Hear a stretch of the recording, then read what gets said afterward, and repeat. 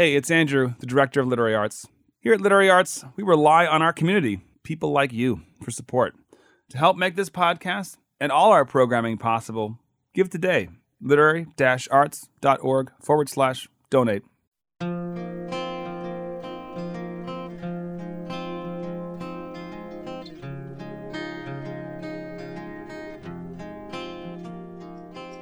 Welcome to the Archive Project. I'm Amanda Bullock, Director of Public Programs at Literary Arts, in for Andrew Proctor.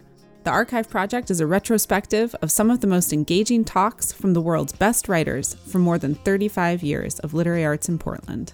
This week, we are featuring a special episode in collaboration with Oregon Shakespeare Festival. We're planning to feature a series of conversations about OSF's work throughout this season of the Archive Project, exploring storytelling in the intersections of playwriting, theater, production and performance, and literature. This episode features a conversation between Nataki Garrett, OSF Artistic Director, and Scarlett Kim, the Associate Artistic Director of Innovation and Strategy. They discuss the Cymbeline project, an upcoming OSF hybrid production, part theater, part film, part visual art. During these long months of the pandemic, I have actually been thinking about Shakespeare quite a lot. I am part of a group of friends who have been getting together on Zoom roughly once a month to read a Shakespeare play out loud. None of us are actors, but we're reading it out loud to try to better understand the text through listening to and speaking it. Because of this, admittedly, very dorky, but honestly extremely fulfilling personal project, I've been thinking a lot also about something that I read, that every Shakespeare play, and I guess actually every play and every single book and every piece of art exists in and engages with at least 3 times or moments in history simultaneously. The time the play is set, the time the play was written, and the time the play is being performed. This was true from their original productions at the Globe Theatre hundreds of years ago and remains true today. And one of the reasons that Shakespeare's work endures is because it is flexible enough to inhabit all of those times at once. It can move with us as the way we experience media and theater specifically has shifted with new technology, the forced restrictions of the pandemic, and with new ways of seeing the world. Shakespeare is built to be open to interpretation. As Nataki and Scarlett point out, it is not new to reinterpret Shakespeare. To do Shakespeare is to experiment. To be true to the text is to break it apart. Let's join Nataki and Scarlett, and later in the episode, we'll hear an excerpt from the Cymbeline project. The Oregon Shakespeare Festival is located in Ashland, Oregon, the ancestral homelands of the Shasta, Takelma, and Latgawa peoples. In the 1850s, at the end of the Rogue River Wars, these tribes, along with many others in Western Oregon, were violently moved to reservations. Today, the Confederated Tribes of the Grand Ronde Community of Oregon and the Confederated Tribes of the Siletz Indians are living descendants of the original peoples of this area. I'm Nataki Garrett, the Artistic Director of the Oregon Shakespeare Festival. Now I'd like to introduce Scarlett Kim, one of OSF's Associate Artistic Directors and our newly appointed Director of Innovation and Strategy. Welcome. Hi, Nataki. Excited to be here. So how shall we talk about the Cymbeline project? Why don't we start at what is the Cymbeline project, Scarlett? So the Cymbeline project is a 10-episode digital production of Cymbeline by Shakespeare that interweaves theatrical performance with digitally rendered visual layers, creating a hybrid form that is part theater, part film, and part visual art collage. We should talk a little bit about how the Cymbeline project was first conceived. So I'll give a little bit of background. We were in the middle of a process that we used to have here at OSF called the Boar's Head process. And people would sit around, people from across the organization representing all different departments across OSF would read and talk about these amazing plays. And I think it was like a 9-week process or a 12-week process. And at the end, we'd have a kind of consensus around what are the things that really represent who we are and what we want to do in this next couple of years.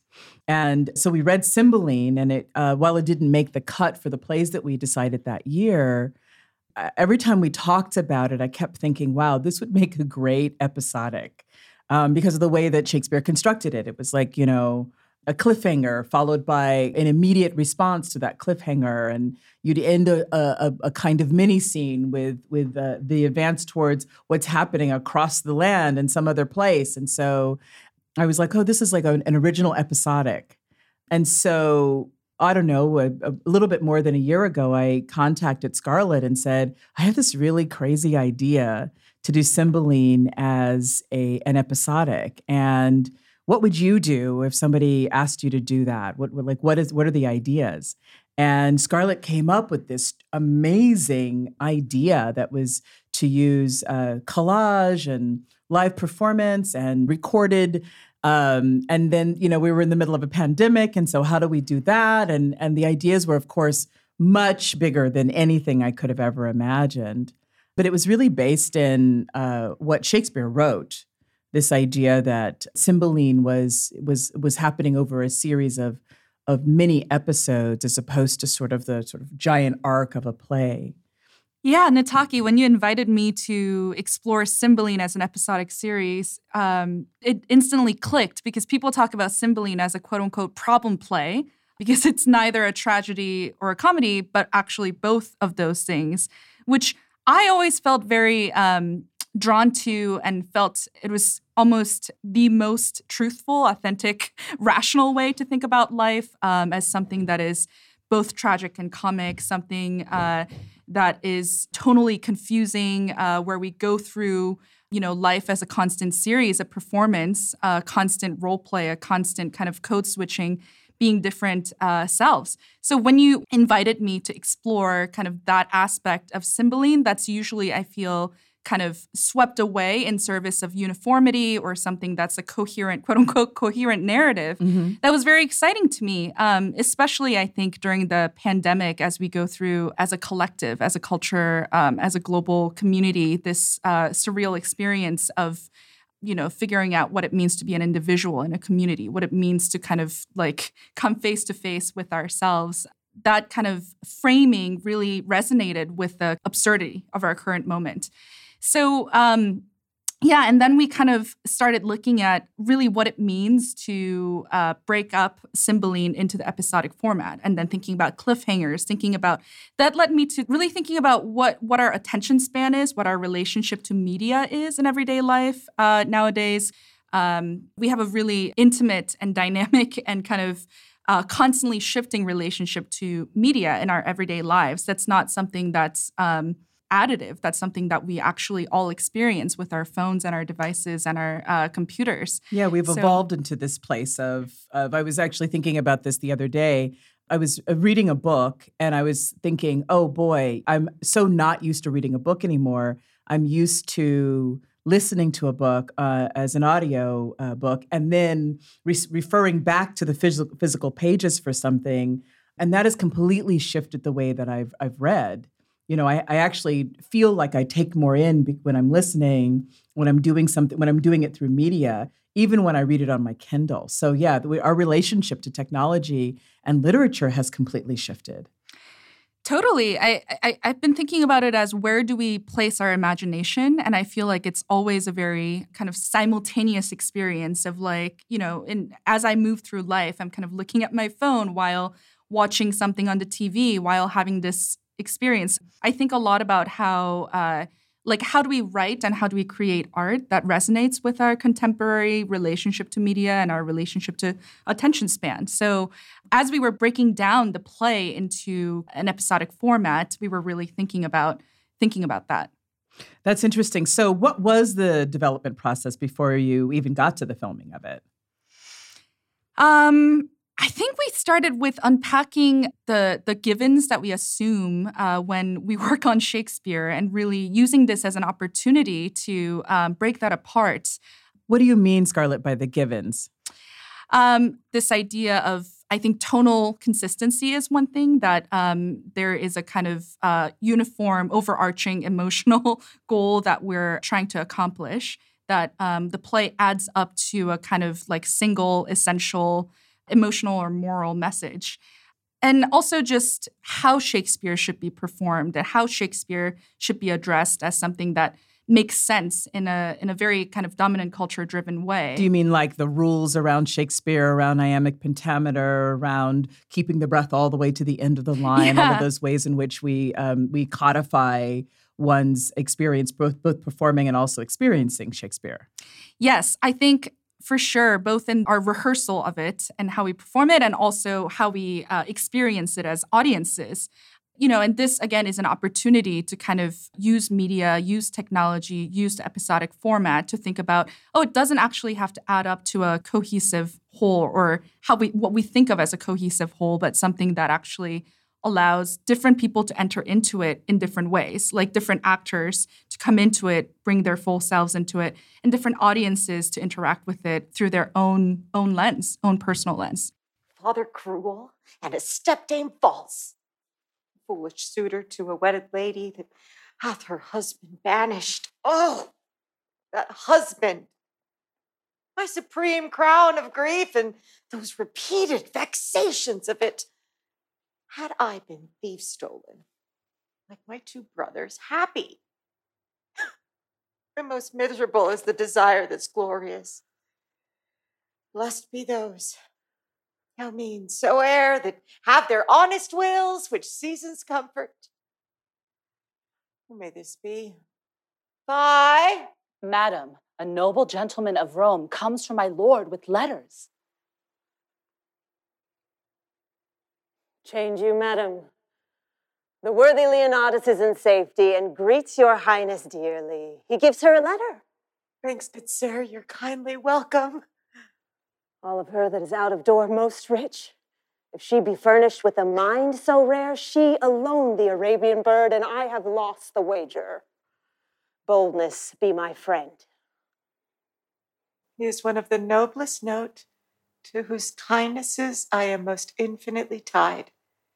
Reflect upon him accordingly as you value your trust. Leonatus.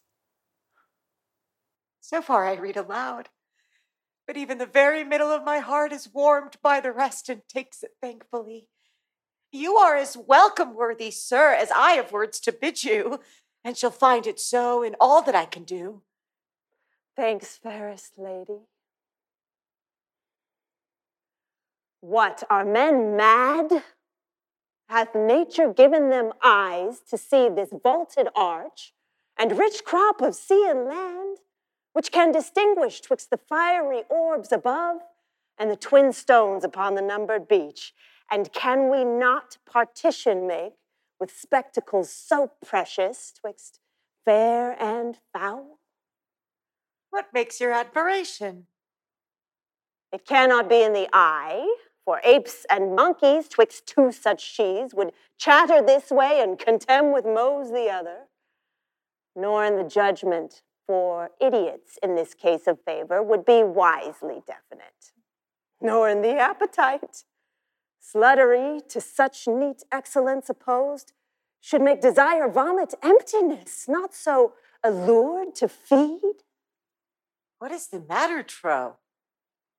The cloyed will, that satiate yet unsatisfied desire, that tub both filled and running, ravening first the lamb, longed after for the garbage. What, dear sir, this wraps you? Are you well?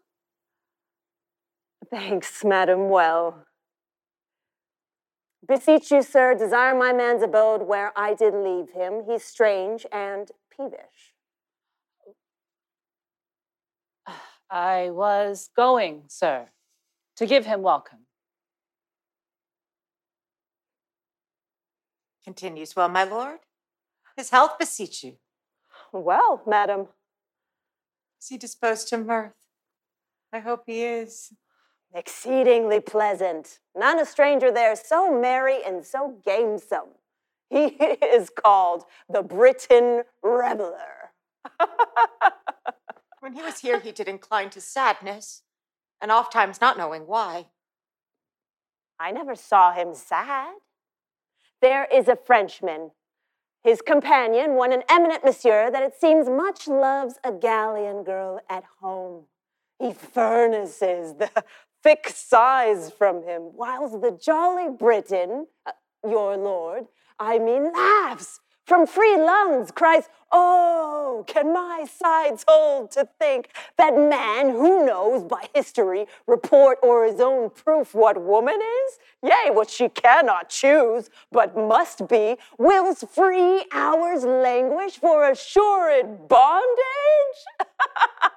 Oh, my lord, say so? Aye, madam, with his eyes in flood with laughter, it is a recreation to be by and hear him mock the Frenchman. Not he, I hope. But heavens knows some men are much to blame. Not he, I hope.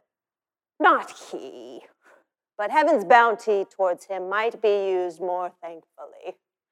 In himself 'tis much, in you, which I account his beyond all talents, whilst I am bound to wonder, I am bound to pity, too. What do you pity, sir? Two creatures, heartily. Am I one, sir? You look on me. What wrack discern you in me deserves your pity. Lamentable? What, to hide me from the radiant sun and solace in the dungeon by a snuff? Pray you, deliver with more openness your answers to my demands. Why do you pity me? That others do. I was about to say, enjoy your... But it is an office of the gods to venge it, not mine to speak on't. You seem to know something of me or what concerns me.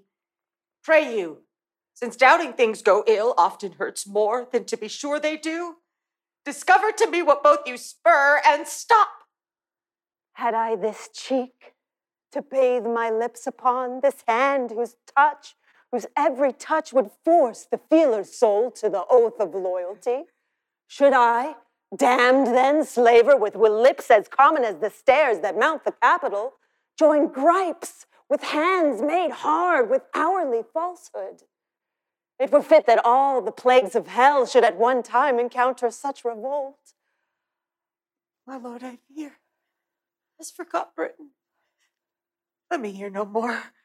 Oh, dearest soul, your cause does strike my heart with pity that doth make me sick.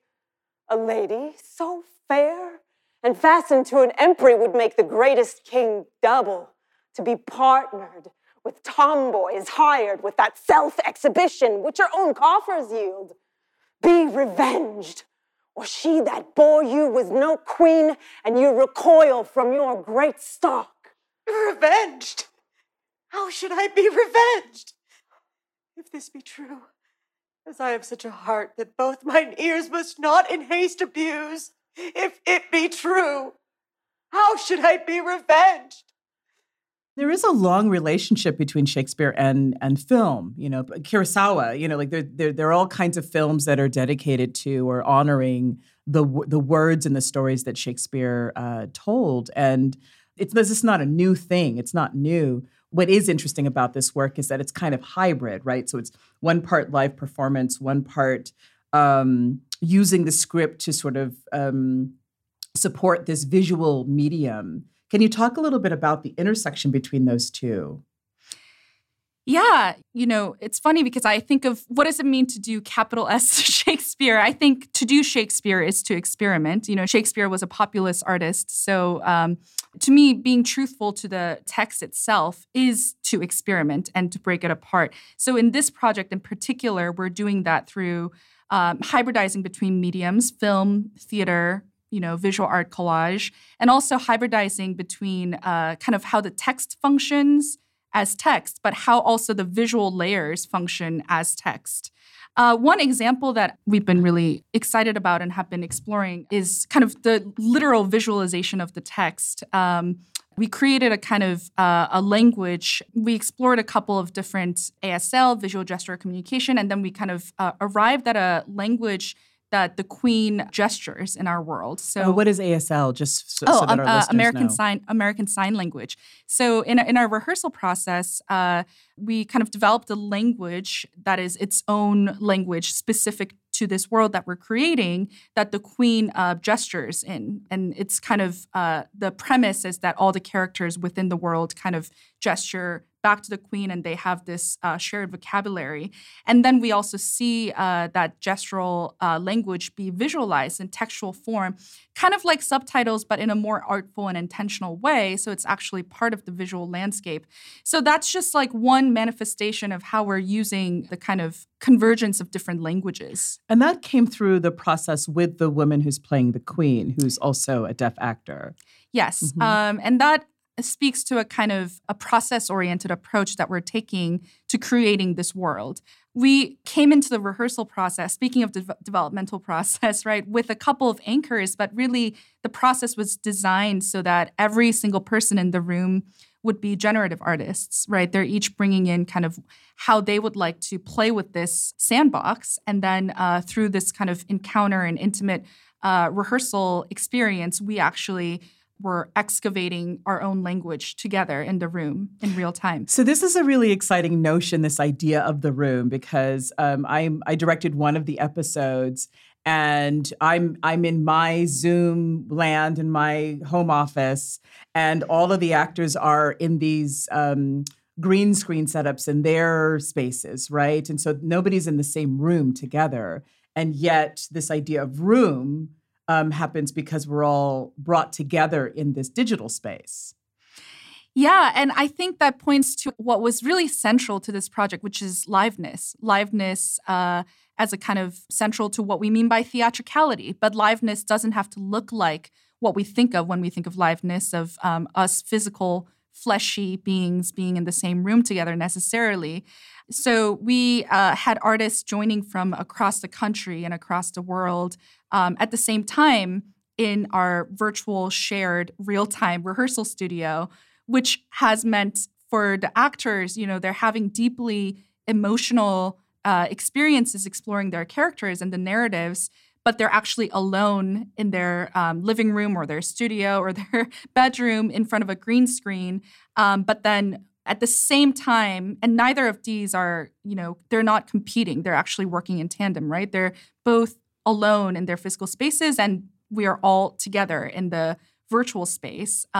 So that was a kind of it's a kind of ongoing process of revelation of, oh, wow, this technology actually allows us to be together authentically, like genuinely, even when we're apart. That is part of the dramaturgy. The technology and the decentralized collaboration model becomes part of the story.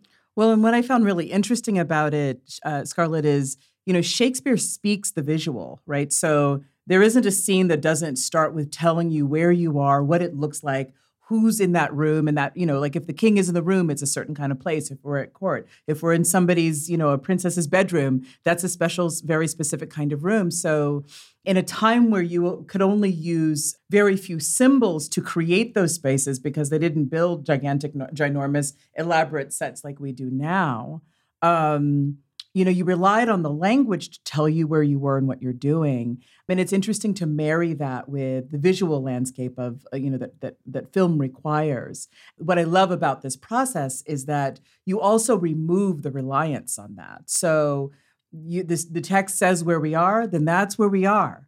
And you can actually create a space that's reflective of your imagination in that world, or listen to the other artists as they try to create those worlds themselves.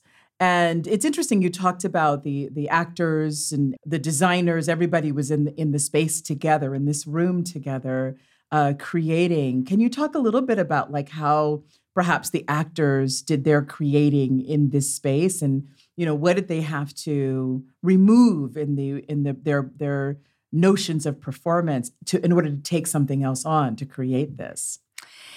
Yeah, I think because we kind of framed the process as this is theater. It is decidedly theater in the sense that we're kind of modeling our process off of a theatrical rehearsal process device kind of process to begin with. But the medium we're working in is a visual medium, and it is a medium that, is akin to film and video, but is also not that. So it's kind of like drawing from all of these different vocabularies and creating our own bespoke medium. And in doing that, a lot of our rehearsal process was like, oh, this is how I'm trained to speak Shakespeare in a traditional sense. And that actually is not even one thing. That means very different things to every single person in the room of like what the ideal form of Shakespearean speech articulation expression is. So thinking about like assumptions that are laden in those kind of approaches, and then actually like, let's strip away all of those ideas of what it should be and actually just look at the text. So in a way, we had a very kind of a raw, intimate encounter with the text, looking at the text, it's kind of bare bones, and then exploring how that interacts with the visuals. And like you said, Nataki, it's the space is really interesting. I was just going to say that we realized that we're actually freed from the pressure to represent, which has been such a treat in allowing us to really fully respond to our imagination of, the text is naming a space as such. So actually visually, we can go to a psychological space or an emotional space or a relational space or something totally surreal. And that relates to the physical presence as well. Like you can be two people at the same time, or you can be both yourself and a kind of visual echo of yourself. We can place the audience under the bed, looking at the bedchamber scene, looking at Iachimo's foot as Iachimo is doing the scene. We could put the audience kind of outside of the building, kind of a very Hitchcock Rear Window-esque voyeuristic view into the scene. So our rehearsal process has been a kind of series of productive collisions between assumptions that we all make in different ways about what it means to perform Shakespeare, and then using this new tool to kind of liberate. So for our literary-minded audiences, do you mind giving us a little synopsis or summary of what happens in the play? Sure. So where to start? A problem play full of twists and turns. So it starts out, Cymbeline by Shakespeare starts out as a kind of what I always feel, I'm from Korea originally, a very kind of K-drama-esque melodramatic kickoff where we learn about how all of these kind of scandalous things happened. And then now we're kind of face to face with Imogen and Posthumus, who have just gotten secretly married. And Posthumus is being banished because this marriage is not sanctioned by the court. So by the king, Cymbeline, who is Imogen's father, Posthumus is the two lovers are torn apart. Mm-hmm. And we see a series of kind of rapid fire, like, again, K-drama-esque star-crossed lovers being torn apart. And then we see Posthumus go to Italy and then engage in with fellow men in Italy about kind of like placing a bet or a wager on his wife's chastity and virtue. So there's this whole sequence where Posthumus is kind of roped into doing this bet with Iachimo, who challenges Posthumus as, oh, I bet I can, seduce your wife. And then we see Iachimo go back to Imogen and then try to seduce her. But then it doesn't work. Imogen maintains her virtue, right? So, and then Iachimo comes back to Italy, but then kind of pulls the rug out from underneath Posthumus, telling him that he actually succeeded when he didn't. So that's kind of the first part of first half of the play where we see Posthumus kind of come to this boiling point, now thinking that Imogen has betrayed him when she hasn't. So this is the first 4 episodes, which is what we have been really working on so far. It's so crazy to think that now from episode 5 to 10, we go into a completely different world. And this is what's so dynamic and charming about this play is that we have this entire narrative. And then now we will be going into the forest to meet the wilderness triad, as we've been calling it, who is Belarius, who has been politically banished by Cymbeline, and has kidnapped Cymbeline's 2 children as a kind of vendetta. And now they are living in the forest. And Imogen comes in disguise to kind of encounter them. And of course, they don't know that they're actually related. And then chaos ensues. That part of the play is so fast. It's very plotty, like we've been saying it. It's like another impossible plot twist upon another. And then there's a huge war, and then, and then the play ends with Cymbeline's at war with somebody at the same time? Yeah, and then there's this whole narrative with war where Caius Lucius, general from Rome, comes, and there's this whole narrative, which is interesting because the framing is the war, but it's not so present in the narrative itself. So I think that's been a big question for us of like, what is the war, like metaphysically, philosophically? And who does Cymbeline want Imogen to marry? So there's this, again, another of million plots and subplots.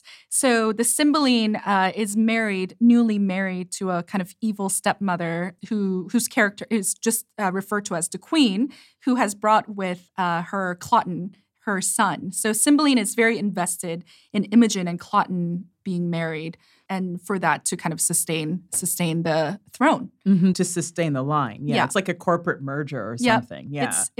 And that's another moment where it feels like a very enduring storyline rings very relevant in our contemporary life. So it's interesting because there are so many plot lines in this play, and what Shakespeare as a writer, what I always feel like when I read it is Shakespeare is trying to try out some ideas. What are the star-crossed lovers doing? What is this war that's being waged? What is this idea that you're being sanctioned by the court to marry somebody in order to continue the line? What are these sort of internal treacheries of the family? Like what is and what is and what is and what is and what is? And we do know that Shakespeare was often hired by people to write plays so that they could perform them in their chambers or, in their, what's it called, theater, their home theater, but used some of those as ways of getting to other plays. So I think, though, the other thing is, it's interesting when people say things like, this is a problem play, but this is a popular Shakespeare play,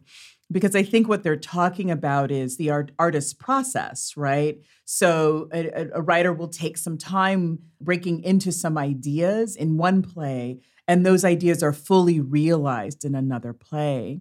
And I feel like that's true of this piece of literature. Like as a piece of literature, you can take elements of Cymbeline and sort of, you can see them in all the plays, It's one of those plays as a kind of pivot play, which is why I think it's so interesting as an episodic with cliffhangers, because it was like, oh, this is happening, and then wait, over here this is happening, and over here this is happening, and you're still trying to pull all the plot lines together.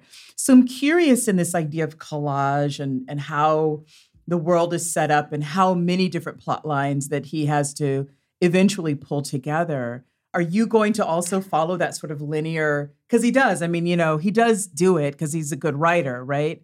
But I'm not always sure if it's successful, which is why I think people consider it to be a problem play. Are you following all those plot lines, or are you allowing that all to culminate into a kind of final scene?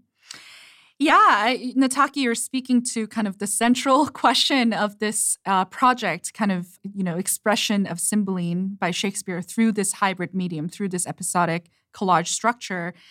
We're constantly kind of ping-ponging between how do we, for each episode, we have invited a guest artist to explore it from their own aesthetic styles and own perspective. So how can we really let each episode be singular, idiosyncratic, specific to the artist, but also what are the through lines that kind of cut through each of the episodes? We are actually invested in the emotional and relational and narrative threads that kind of run throughout the play. So it's a constant kind of dual focus of like singularity and kind of not cohesion per se, but a kind of like continuity or a kind of like commitment to these motifs and narratives that continue through. So I think when we get to the end of the play, which is this epic scene where I think I was just reading an article where it was saying it's like a 50-part denouement or something, because it's really just like an onion that keeps peeling. And it's like every time you think that it's resolved and then settled, like there's yet another hat thrown in the ring. And it is both deeply, I mean, whenever we read that play, it's part of the play, it's like our whole like acting ensemble is in tears, sobbing because it's so moving, but we're also hysterically laughing because the structure of it is so like it's like a clown routine, but the kind of emotional content of it is so moving in that it's like, oh, all of these insane kind of plot twists and turns of star-crossed lovers and, you know, long-lost siblings, blah, blah, blah. It all kind of like resolves and kind of like comes to this lovely kind of thing. But then it's not, you know, like, but on the other hand, there's still kind of this dark, savage undertone to it. Like the queen has died and it's mentioned very in a cavalier way. So it's like, what happened to this character? So it's both very satisfying and unsettling at the same time. So our goal in this process is to really highlight this kind of ping-ponging that I described, highlighting these moments as being unique and also like these overarching through lines. And if the final scene of the play is able to reflect that kind of duality, I think that's what we're seeking. Oh, I love that. I love that. So let's talk a little bit about the audience and how the audience is going to come into this and what your expectation is. And I say this because I know that I spent the last year watching plays in the digital landscape, phone open, texting back and forth, being on Facebook, being on Instagram, posting something about what I was watching on Instagram. So what do you think the role of the audience in this digital sphere is going to be? This project is a kind of a call to action to the audience, I think, to kind of really make a choice about how they would like to engage. And I think in some moments, it seems to be more passive, but that's almost a red herring because just very quickly after that moment, there's another moment where we will ask an audience to make a choice. And in a very literal way, for example, in episode 3, in the iconic bedchamber scene, we have captured that scene in 3 different ways. And the audience at that point in the experience will be asked to choose, like in a choose your own adventure novel, like which perspective would you like to see this scene through? So there's a constant kind of like, oh, we're back to normalcy. And actually, no, now you're being cast in a role, audience member, and you have to make choices about how you would like to engage. And also this is, it's an invitation to the audience to kind of forge their own terms of engagement and how they would like to engage in this play amongst many other presence of media in their lives, right? So I'm really, in general, in my practice at large, I'm really thinking about what a captive audience engagement is in today's times where that's not really what we do in day-to-day life. We're always doing a million things. So what does it mean to actually create an artistic experience where you have to turn off your phone, you have to like be quiet and like wear a suit and then like watch this play, but actually like this is a playful, companion to your life. You can have it on when you're making dinner, or you could like engage with it you can watch a few episodes and come back and watch other episodes. It's very playful and very kind of open in that way, what we're imagining. A little bit more reflective of our times. Like you can put something in a queue and watch it later. You can watch the first episode and make a decision about whether or not you're just going to wait to watch the last one. And that's actually, I think, really, really important for this time, because I think I was just recently in New York and I went to see a musical, and the musical really knew what to do with the audience in that they had to kind of keep us moving. And I think that there was, and I think the play was like that before, but it's like tight. You could like bounce a quarter off that play.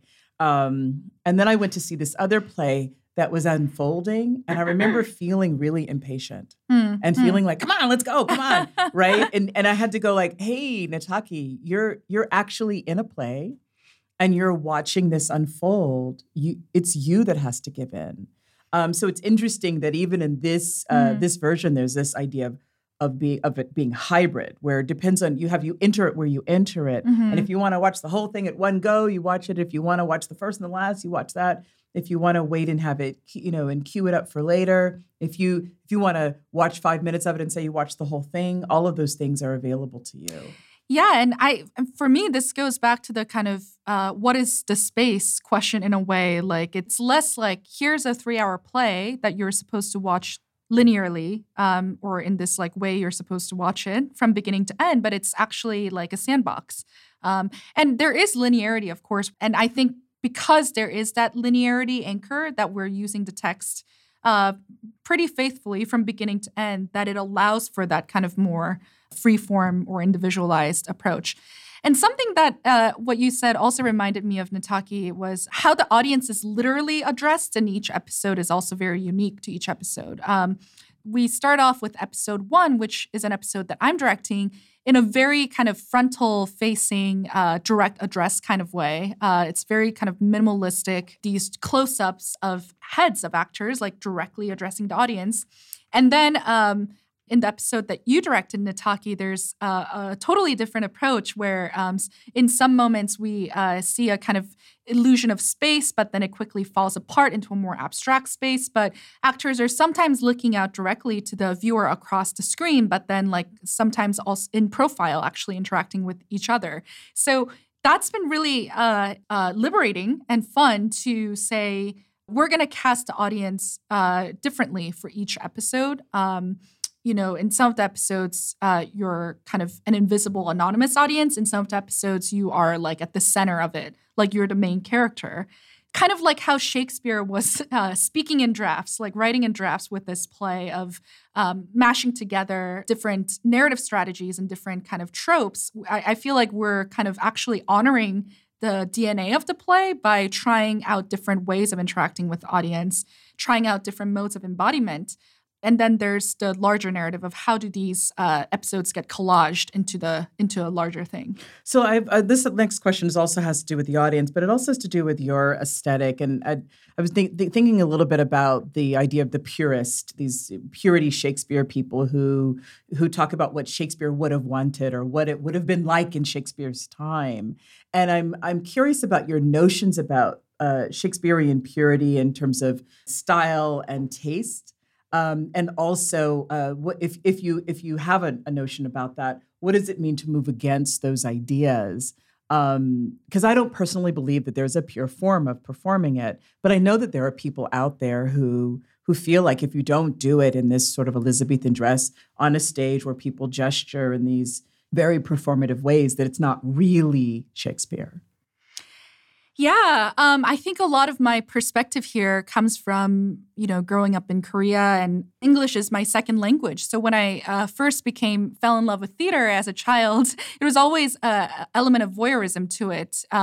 When they do Shakespeare in Korea, it's almost like, to me as a child, it always felt like, yes, we're sincerely doing the Victorian, like the full thing, but also doing a parody of it because like, it is impossible to do that in the context of Korea without, like, having an awareness of it.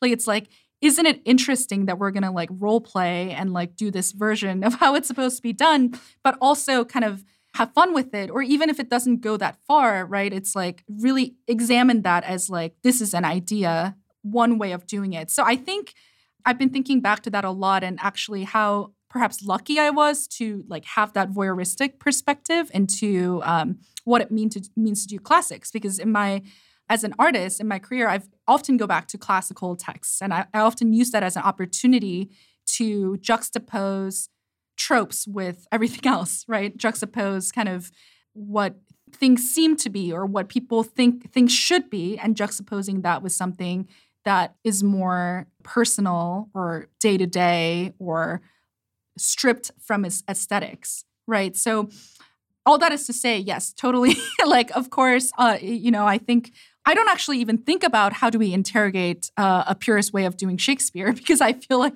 just who I am is that is at the core of what I do.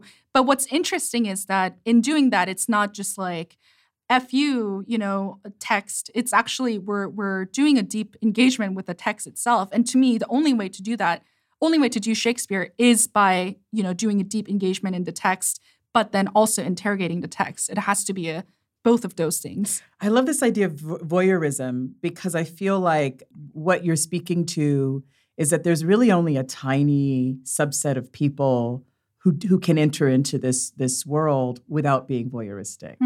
Because it was written for the court. I mean, it was written for, extremely affluent people to perform with their extremely affluent friends. And it was also written for a tiered audience where there was an understanding that a group of people would not be paying attention to the framing of the world and would not really understand what was happening. And there would be these other tiers of people who would, as the further up in the globe you got, the more understanding you might have to the worlds that he's creating. So there's a lot of explanation. You said at the beginning that Shakespeare is extremely populist. So I think he's inviting the voyeur as well as inviting those people who think they understand. And what's so interesting is if you're somebody who thinks you understand, you're the one that actually has the furthest to go in a Shakespearean text. Thank you for that, because I also feel voyeuristic in it. And I feel like my mother would feel voyeuristic. And I feel like people who come from colonized nations would feel voyeuristic.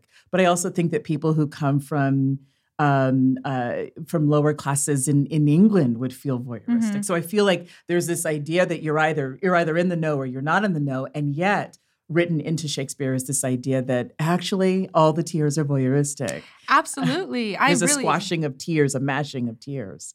Yeah, I really resonate with that. And thank you for reminding us that Shakespeare, he didn't intend the audience to be monolithic to begin with. It was always this kind of like concentric circle of audiences that are all kind of removed. And if you think you're the audience, you're actually, the person he's making fun of.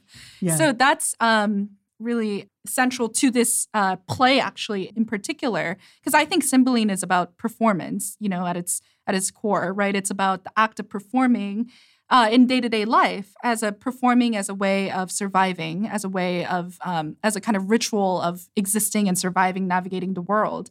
So in a way, I find this play just inherently meta in that sense, more than, the Shakespearean canon in general, because it really kind of gets at so many different kinds of performance, like role play. Dream, sleep is a big form of performance here, right? Like masculinity is a big performance here. Like there's so many forms of performance that are inside of the play that it's just like feels so fresh and so relevant today to explore. I love that. So when you first took on this project, you were a guest artist. And I'm just curious about, what the experience was like coming here to do this work as a guest artist. Yeah, it's been quite a journey. I started working on this project before I joined OSF as Associate Artistic Director. It was at first a little bit unnerving to kind of do this experiment in the context of Oregon Shakespeare Festival, even though, I had the invitation from you, Nataki, to kind of really explore the play experimentally. And, as an experimental artist and practitioner, I was so grateful and blessed to let's do it and let's fully tear it apart and put it back together and do that a million times. But I will say I felt a little bit glitchy of but what does that mean in the context of Oregon Shakespeare Festival container and the context? And it's been really interesting kind of navigating my own assumptions and kind of our shared assumptions about what it means to do Shakespeare and what it means to do that in this way. And it's been quite a journey. So I've been thinking a little bit about when we post about the digital work on Facebook, we have a number of people who write back. And there's a lot of fear around whether or not they're being invited to engage, because I think people have a sort of deep fear of technology. And if you have a deep fear of technology, it means that you are a part of the evolution of technology, because technology was created for the people who have fear of technology to make it more accessible. So it'll be more and more and more accessible. But I was thinking about this, my grandmother passed away now, I think about 10 years ago. And I was thinking about her and how I would engage her with this work. Because she would basically ask me to set the whole thing up for her. And I would have to sit by her while I was, we were figuring out together how to push what button and what was going to take place and how to watch it and how to what do you read first? And, is there a program and all of that stuff? And I was thinking about how I long for that, to be in a space with my grandmother where I would then be her point of entry, because for so much of my introduction into the theater world, she was my point of entry. So to be able to offer this opportunity for exchange, I guess what I'm saying is that if you find yourself, trying to figure out which button to press, this might be the time to engage somebody who might know more about which button to press. And then there's an opportunity for engagement across generations, which is how I came to the theater, which is because there were multiple generations involved in my point of entry. So those are all the wonderful things. Scarlett, thank you so much for this lovely conversation and for unpacking yet again another layer of what the possibilities are in the things that we're endeavoring to do here at OSF. Thank you so much. Thank you, Nataki. Looking forward to next steps. That's Nataki Garrett and Scarlett Kim of Oregon Shakespeare Festival in conversation about the Cymbeline project. Thank you to Nataki and Scarlett for joining us today. Thank you also to OSF staff Everin Oddchicken, Josh Horvath, Danya K. Washington, Liz Lanier, and Randall Pamphlet for their help in making today's episode possible. You will be able to experience the Cymbeline project in all its hybrid glory in November 2022. Look for more information at osfashland.org. This has been Literary Arts, the Archive Project. It's a retrospective of some of the most engaging talks from the world's best writers from more than 35 years of literary arts in Portland. The Archive Project is produced in collaboration with Oregon Public Broadcasting. To hear more, subscribe wherever you get your podcasts. Our executive producer is Andrew Proctor. The show is produced by Crystal Ligori and Donald Orr for Radio and Podcast, with oversight by me, Amanda Bullock, and support from Liz Olafson. Special thanks to Literary Arts marketing staff Jyoti Roy and Hope Levy and the entire Literary Arts staff, board, and community. This show would not be possible without them. Thanks also to the band Emancipator for our theme music, and thanks to all of you for listening. I'm Amanda Bullock, in for Andrew Proctor, and this has been another episode of the Archive Project from Literary Arts. Join us next time and find your story here.